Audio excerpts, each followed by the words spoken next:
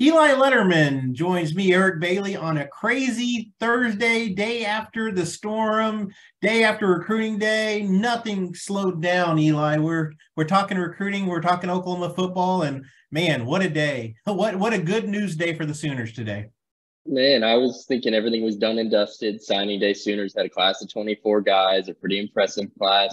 Peyton Bowen was going to Oregon. And I was sipping my morning coffee today in peace.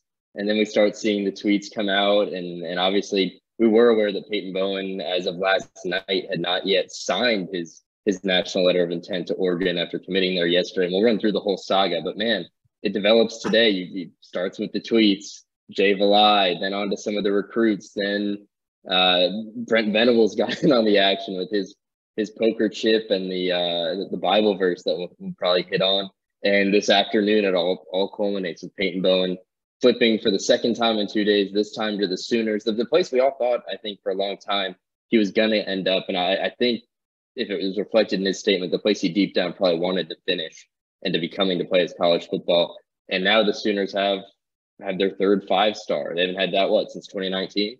Yeah, exactly. Since the wide receivers came into town, it was really a strange day yesterday. I mean, there was a lot of celebration. Oklahoma signed 24 members to their class, and while Brent Venables was talking at the podium yesterday morning, on Wednesday morning, he said we plan on adding more to this class. So you just wondered if that meant Peyton Bowen or not. And lo and behold, during the news conference, the news hits that Peyton Bowen had committed to Oregon.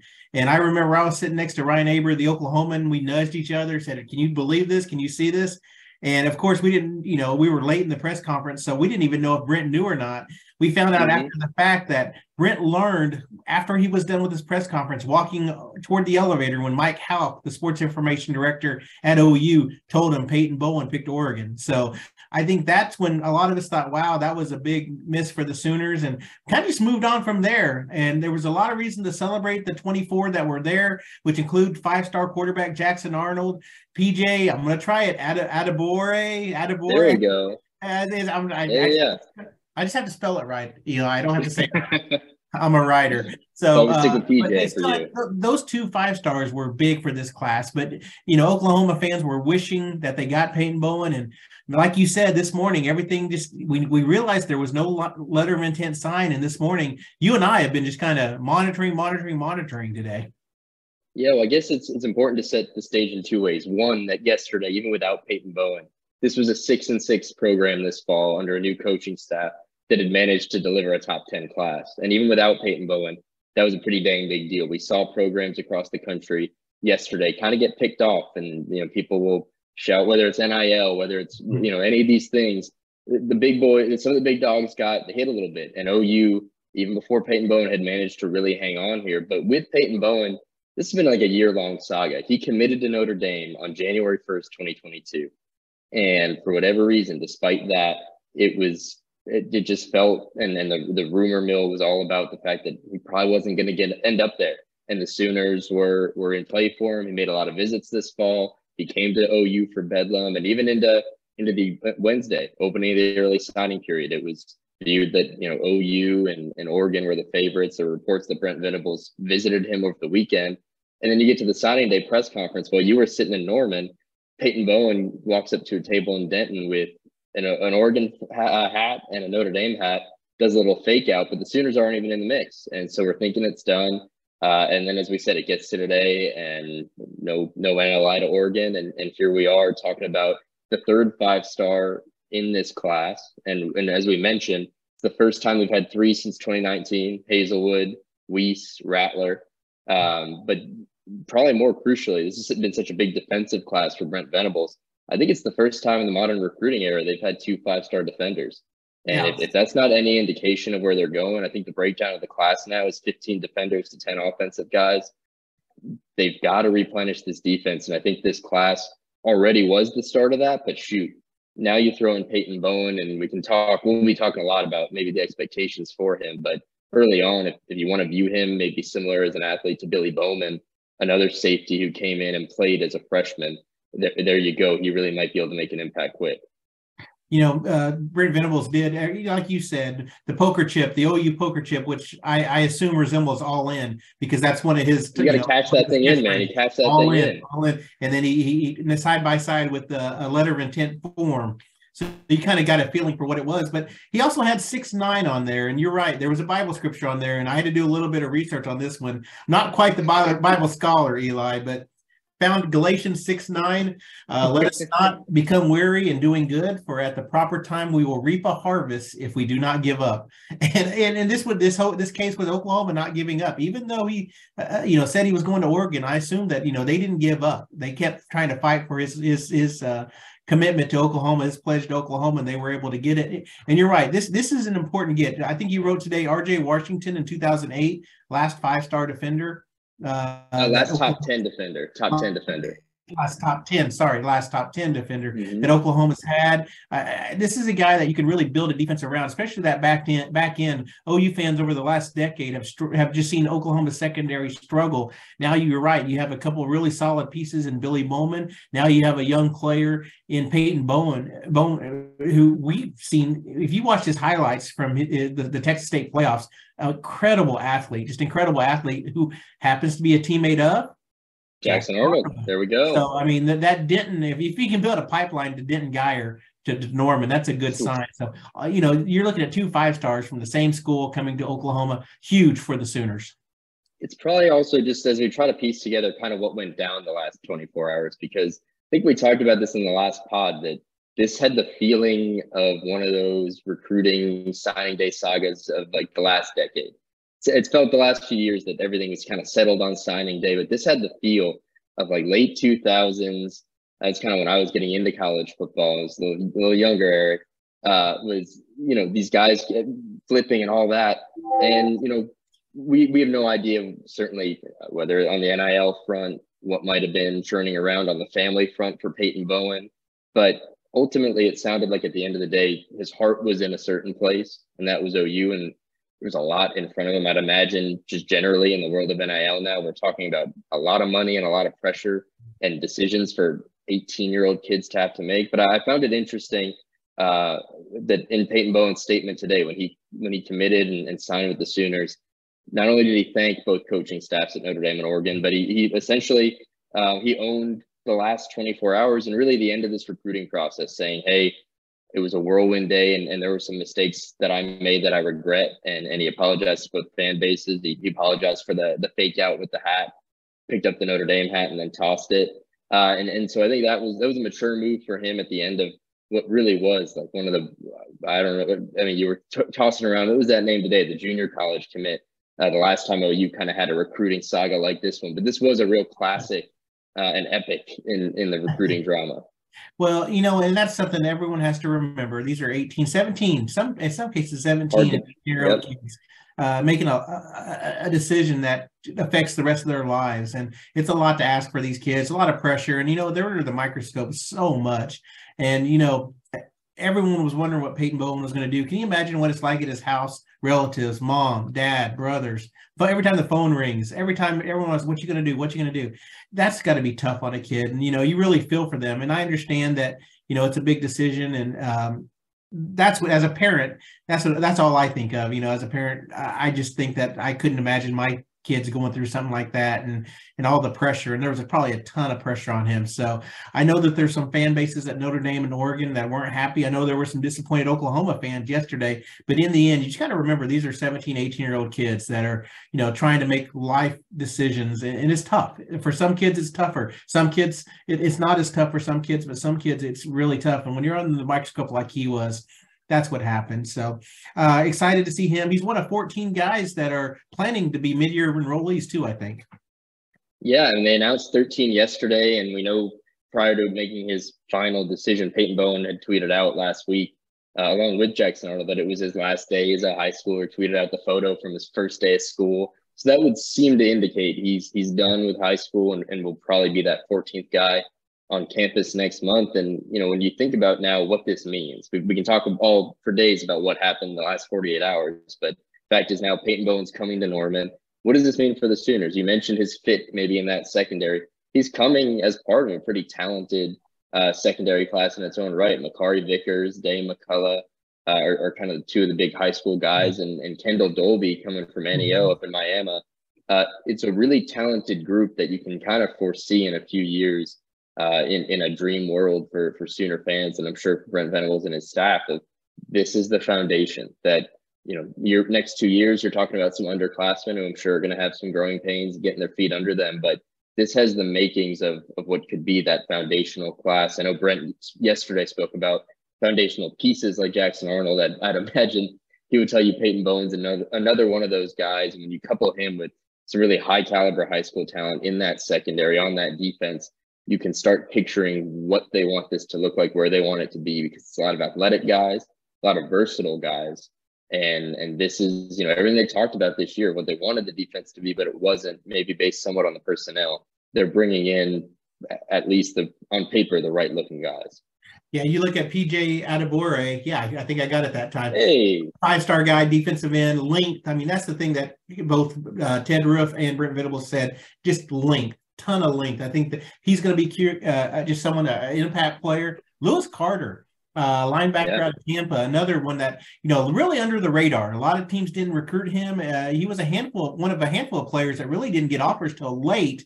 But Brent Venables loves him, says he sounds like he's someone that can play that cheetah position. He could play inside with some weight gain. I think he's just that athletic type of player on defense that they really, really, really crave. So I think that's huge. And, it's just they got Marcus Strong, defensive lineman. He was a signing day commit. So they got him to kind of bolster that defensive line a little bit too. So there's a lot of pieces to work with. I know Brent Venables is excited about this. Again, 15 of the 25 were on the defensive side of the ball. I think that's the part of they need a little bit of help on defense, like Brent Venables. And you mentioned this when we started. 6-6, 500 team. And there's a chance they could have a losing record after this year, but still to get a top 10 class, the foundation is being set. And it's just one of those things where you have to be patient. But if you're an Oklahoma fan, you really got to like the pieces that were put in place yesterday. That's right. And I think now with Peyton Bowen, they climbed to number 5 in 247's composite ranking, 6 in on threes, and Rivals still has them at 7. They might have climbed there too.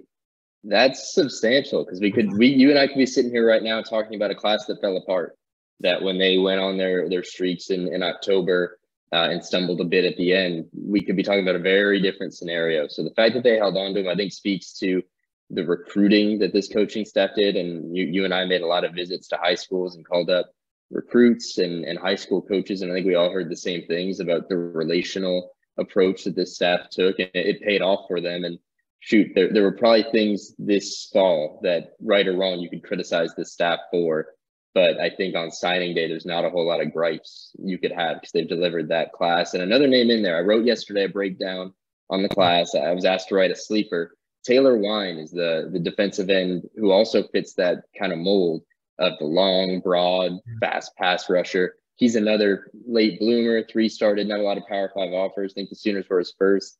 And I think what we've learned in now pretty much a full year coming Brent Venables and his staff, what they're looking for on defense are athletic, versatile guys. And they signed a class of athletic and versatile guys on defense who can, whether they play inside or whether they put weight on, or they're meant to be, that cheetah position or go in the secondary, they're going to have those guys. And I mean, if you want to talk about a recipe for success, I think it's bringing as many high caliber guys that fit that mold and seeing what you've got when you've got them on campus. Tyler Wine, 6'5", 235. You talk wingspan, 6'5". I think that we're starting to see what Brent Venables enjoys. Exactly. We're starting to see the type of player that Brent Venables enjoys. Let's move over to offense. And Jackson Arnold, you've written a couple of big pieces on Jackson the last couple of days, during the last week. I know that Brent Venables is really, really high on what he brings to the table. I know Jeff Lebby said he's going to be the face of Oklahoma football for years to come, and just enjoys the way that he spins the football. That's what impressed him the most, how fast the ball comes out of his hands, just his decision making. I know Jeff Lebby is excited about the opportunity to coach him. I know Brent Venables basically said that he was glad that he stayed loyal, because, we're just seeing a lot of jumping around and Yep. signing and teams trying to poach quarterbacks. But Jackson Arnold, he did a good job, not only staying loyal, but recruiting for this program too. So just your thoughts on Jackson. You've got to spend a lot of time talking to family, friends, coaches. Just what's it been like covering him over the past week? Yeah, it's hard to know where to start because there's the part of him that is everything you'd expect from a five-star quarterback. I mean, I spoke to Reed Heim, his coach at Denton Guyer, and he's got no reason at this point to oversell Jackson. But he basically put it this way to me. In Texas, we're talking about the best high school football in the country. He says he sees guys, great players every weekend. Almost every single one of them has a hole in their game, some kind of weakness, some kind of undoing. And with Jackson Arnold, I mean, he basically said he's got to adjust to the speed of the game, of course, coming up. But he does not see that bit in his game that is the undoing for him. And another point that another coach of his, Rodney Webb, made was that if you wanted Jackson Arnold to run a flex bone, he could run a flex bone. If you want to put him in an air raid offense, he could run an air raid. But the perfect offense for him and the offense he succeeded in at Denton Guyer looks an awful lot like Jeff Levy's, and that's both in his ability to throw the ball. He can use his feet and extend plays. But what really jumped out to me, and maybe this gets us to the next point, is that a lot of the people who worked with him and watched him play a lot harped on his ability to read the game. And that's pre-snap reads, that's post-snap reads. And man, if we didn't hear a lot about those as it related to Dillon Gabriel in this offense this year and what those mean in this offense, he's going to bring that. I had multiple people tell me he's built for a Jeff Levy offense, and that's got to be music to Jeff Levy's ears. I'm sure he knew that already, but OU fans' ears. But the other end of things with Jackson, I knew he was good. You're not a five-star quarterback, fourth quarterback in the country, seventh overall prospect in the country without that. But was to meet the kid and to meet the kid who's going to have a lot of pressure on him when he gets to Norman, because for better or worse, he's an 18-year-old now who's coming to Norman under a heavy weight of expectation. I mean, they didn't, wouldn't say they didn't do him favors yesterday, but the fact is, the day he signed his national letter of intent, his head coach and his offensive coordinator said, "You're the future," and he is going to be the future. And so one thing I talked to Jackson about was pressure. How do you handle it? And he said it's tough, and that blocking it out is important to him. When the offers came and the star ratings came, he felt that. But he's also the same kid who went to the Elite 11, the academy with all the best quarterbacks in the country and won MVP. He's the kid who his very first significant snaps of high school football came when he was a freshman in the state title game in Texas. The quarterback in front of him gets hurt. He's now at Texas A&M.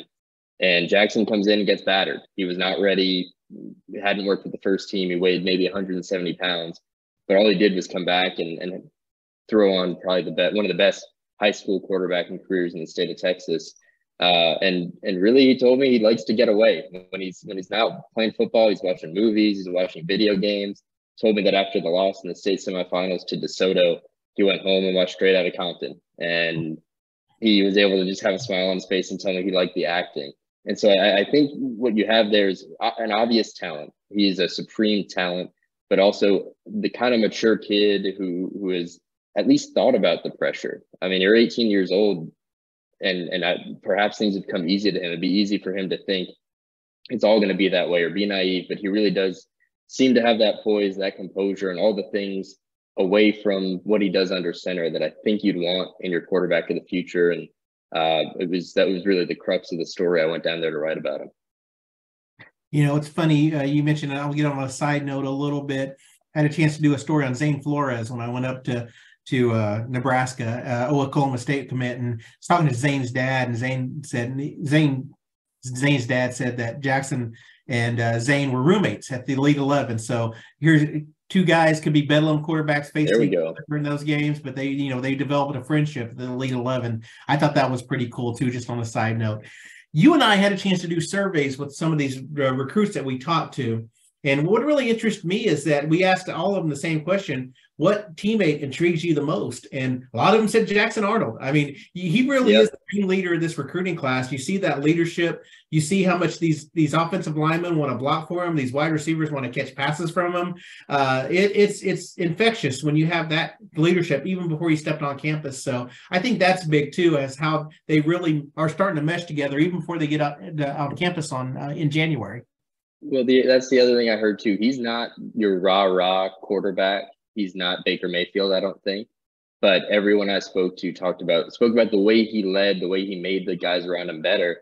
And then you start talking to the guys in this class. I mean, he told me I'm tight with all 23 guys, and that can be lip service. You're skeptical when you hear that, but then you call up Keon Brown, one of the two receivers in this class, and he's talking about how tight they are, about how they're wishing each other happy birthday, being getting close already, and they'll be on campus soon. Keon Brown said we're finna make history together, and that's kind of like the goal they have. But you went and talked to the O lineman, you talked to Cade McIntyre in Nebraska. Everyone's excited to be with him, and I think that's another thing that you'd like to hear if you're Brent Venables or you're a Sooners fan, is that he's already kind of got this group behind him, and I wouldn't quite put it on this level, but it sounds a bit like what we've heard about Dillon Gabriel in terms of being a galvanizing force. And I can say this, for all the expectation, and I guarantee you, like mark my words, we'll have people calling for Jackson Arnold to be starting next September. He is very eager to come in. He's very excited for spring camp just to feel the pace of the game, but he's excited to come in and sit behind Dillon Gabriel, learn from him. And he did that once in his career, his sophomore year, after that nightmare state title game. He was the backup again to Eli Stowers, who's now at Texas A&M. And Rodney Webb said we probably had the best backup quarterback in Texas high school history. But he was really into learning the offense, learning from the veteran in front of him, and made the most of his mop-up duty. I'd hope, maybe next year, especially in September, we might at least see him get to throw a few passes. But I think we're going to see Jackson Arnold get his shot here at some point at OU, because Brent Venables, Jeff Lebby essentially suggested nothing otherwise. He is the future, and that's the quarterback OU fans should be watching in a few years. Yeah, and that's the thing. I mean, you're right. I mean, I think back to this year, a lot of fans probably wish they saw a little bit more of Nick Evers. Only game that he played was against Texas, and it was really in late fourth quarter duty. I think that people would have loved to see him play a little more. Now, of course, he's transferred to Wisconsin. So, and now Jackson Arnold, I think if you get it some early action for him, let him get his feet wet, because you're right. He does need to get that game action. He has all the tools. You just want to see how he does. And to be honest, I'm kind of anxious to see how he'll play in the spring game. I think that'll be key in the spring game too. So we'll talk a lot more about this recruiting class as these weeks go by. I want to ask you too real quick about the transfer portal though. Oklahoma did get another player today, Reggie Pearson.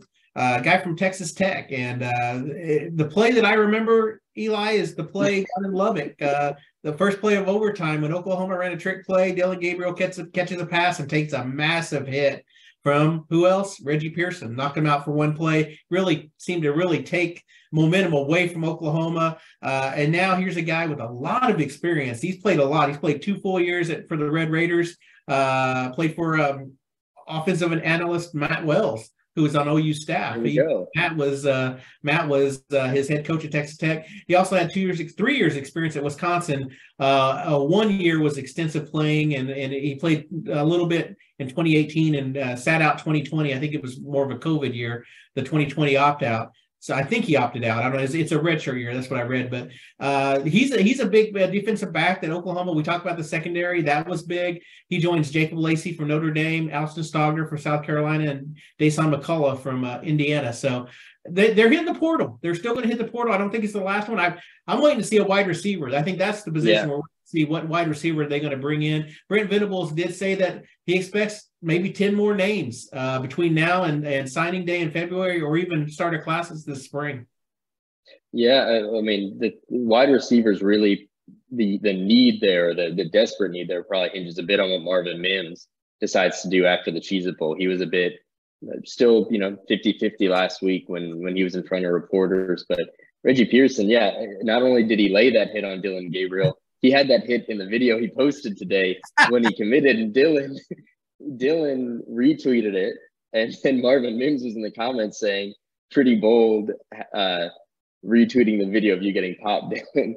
And so I'm sure that will be talked about whenever it is we do get to talk to Reggie. But I think the big thing this year with the defense, we heard it over and over, and we saw it at times, was the lack of depth. And the secondary maybe wasn't the key issue there. I think the linebacker position, it was so glaring, but depth and depth of guys they felt like they could put into games and put into spots in this defense to succeed that was a problem. So a guy like Reggie Pearson, who has all that experience, whether he's a day one starter or not, we also know that only matters so much.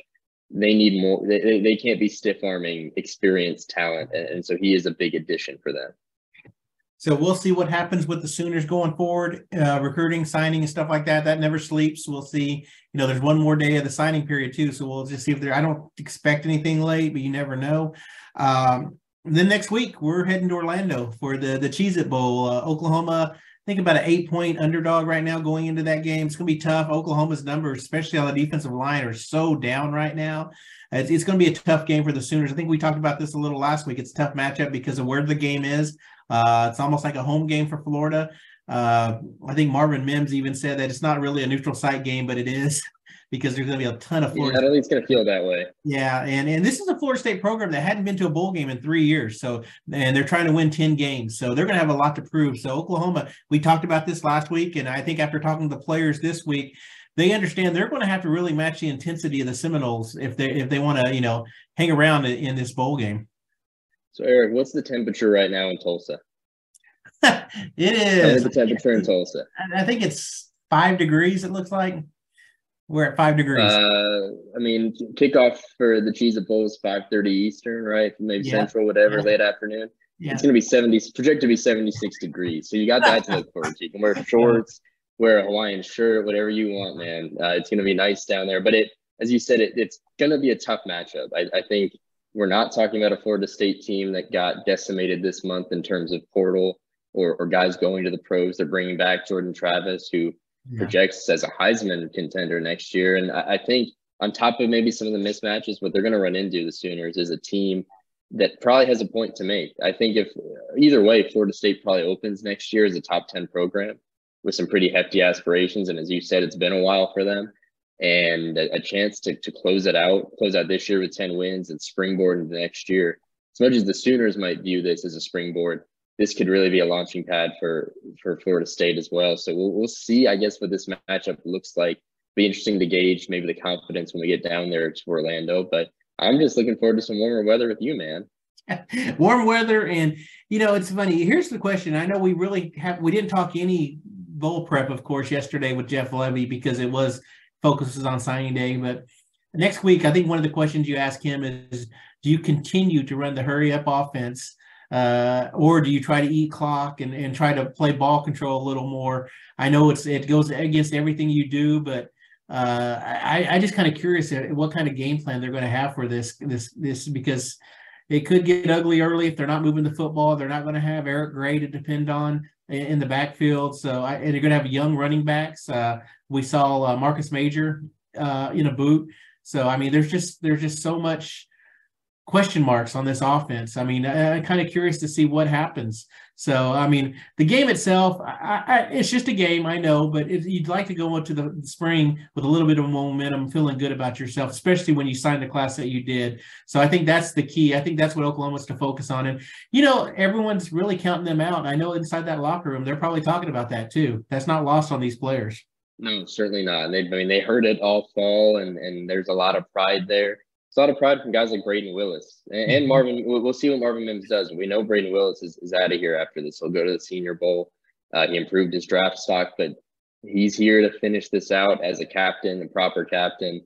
And there's a lot of pride there. We heard that when they spoke last week. And there really are some intriguing positions to look at. Running back, no Eric Gray. Javante Barnes really can be that guy in this bowl game. It's his chance to take. And same goes for Gavin Sawchuk. And you want to start projecting out to next year, you look there, you look at the offensive line, down a couple guys. So as you said, it's a game. There might be a number on the scoreboard, but it may also be worth watching for individual performances and seeing where things land and how guys look. I think it could be an audition even for certain guys who may or may not still hit the portal. I think that's entirely possible as well, that this month of practices plus a game may be the deciding factor for guys to stay or go. And so there's a lot to watch, but let's hit hoops before we get out of here. OU women last night put a walloping on Florida in Charlotte.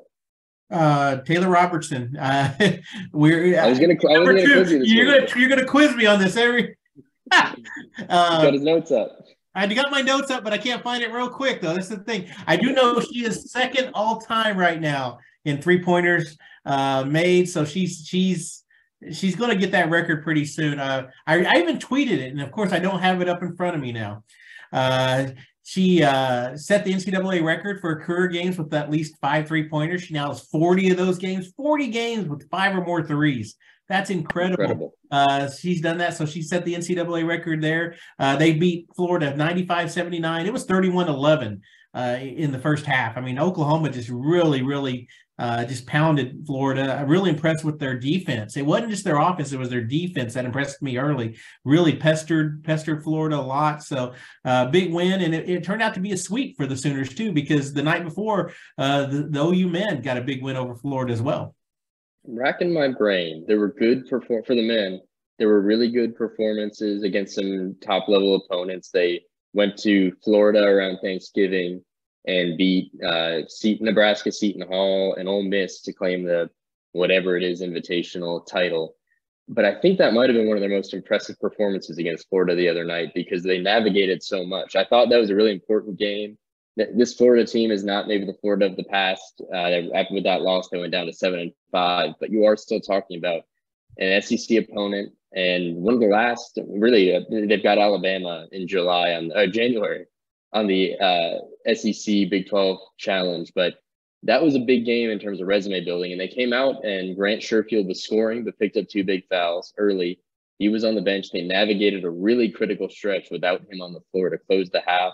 Ended with a 9-2 run, Tanner Groves 3-pointer. And in the second half, not only did they Grant Sherfield didn't pick up another foul. Credit to him. He's not only been their best scorer, but that was a critical performance from your best player just to keep out of the foul trouble there. But they jumped ahead. They did what they had to do. They used the bench. Bijan Cortez had a nice night. Sam Godwin again delivered behind Tanner Groves. And then they closed it out. And you noted this on Twitter that last year they weren't doing that in these close games. And that should bode well, because there were points in that game where I said, man, if Florida's going to run them off the floor, what's going to happen with Kansas, Texas, Baylor? They're about to jump into the gauntlet. But it was big for them, I think, to show that they could close out a game against a quality opponent, and then to get that win, because we know in the Big 12 they'll be in the thick of it, and it might really come down to a game or two. The difference between saying 8-8 record or whatever the number is, or a 9-7 might do it, or it would probably be a 10-8 might do it. For them to be on the margins there and to have that win against Florida, I think was big. And now we're staring down a Big 12 opener with Texas right after the Cheez-It Bowl. I'll jet back and be at Lloyd Noble on New Year's Day Eve. Yeah. So New Year's Eve game, right? OU Texas. Will Chris Beard be there? Chris Beard? We'll see. I don't imagine he would be, but that would be quite a story to cover if he was. So, all right. Well, Eli, it's been a great week. A lot of coverage. Appreciate all the readers out there. TulsaWorld.com. Of course, everything on our podcast, Spotify, Google, Apple, everything. And also, across the board, all our writers are doing podcasts. Oklahoma State has a podcast. University of Tulsa has one. Bill Haston has a podcast. So be sure and you can find us all on there. We're talking every week, talking sports. So we appreciate all your readership, everyone out there listening. Eli and I will be in Orlando 1 week from today. I think 1 week today, we'll be watching a kickoff, right? It's about 1 week. Shoot, you're exactly right. We'll have a kickoff game, so we'll have the final game of the 2023-22 season. So, everyone out there, thanks. Anything else you like? Anything to add? Well, hey, this is the last time we'll convene before Christmas, so everyone out there, be safe. Yeah. Happy Hanukkah, Merry Christmas, the whole gamut of it, and we will see you. We'll come at you from Orlando, maybe like a poolside pod. I like the idea of that. I like the sound of that. We can sip Mai Tais and then do a podcast. We should just do it that way and try to find some special guests to try to pull some people to talk with us too. So we'll figure something out next week for sure. So everyone out there, like Eli said, happy Hanukkah, Merry Christmas, happy holidays. Thanks for watching.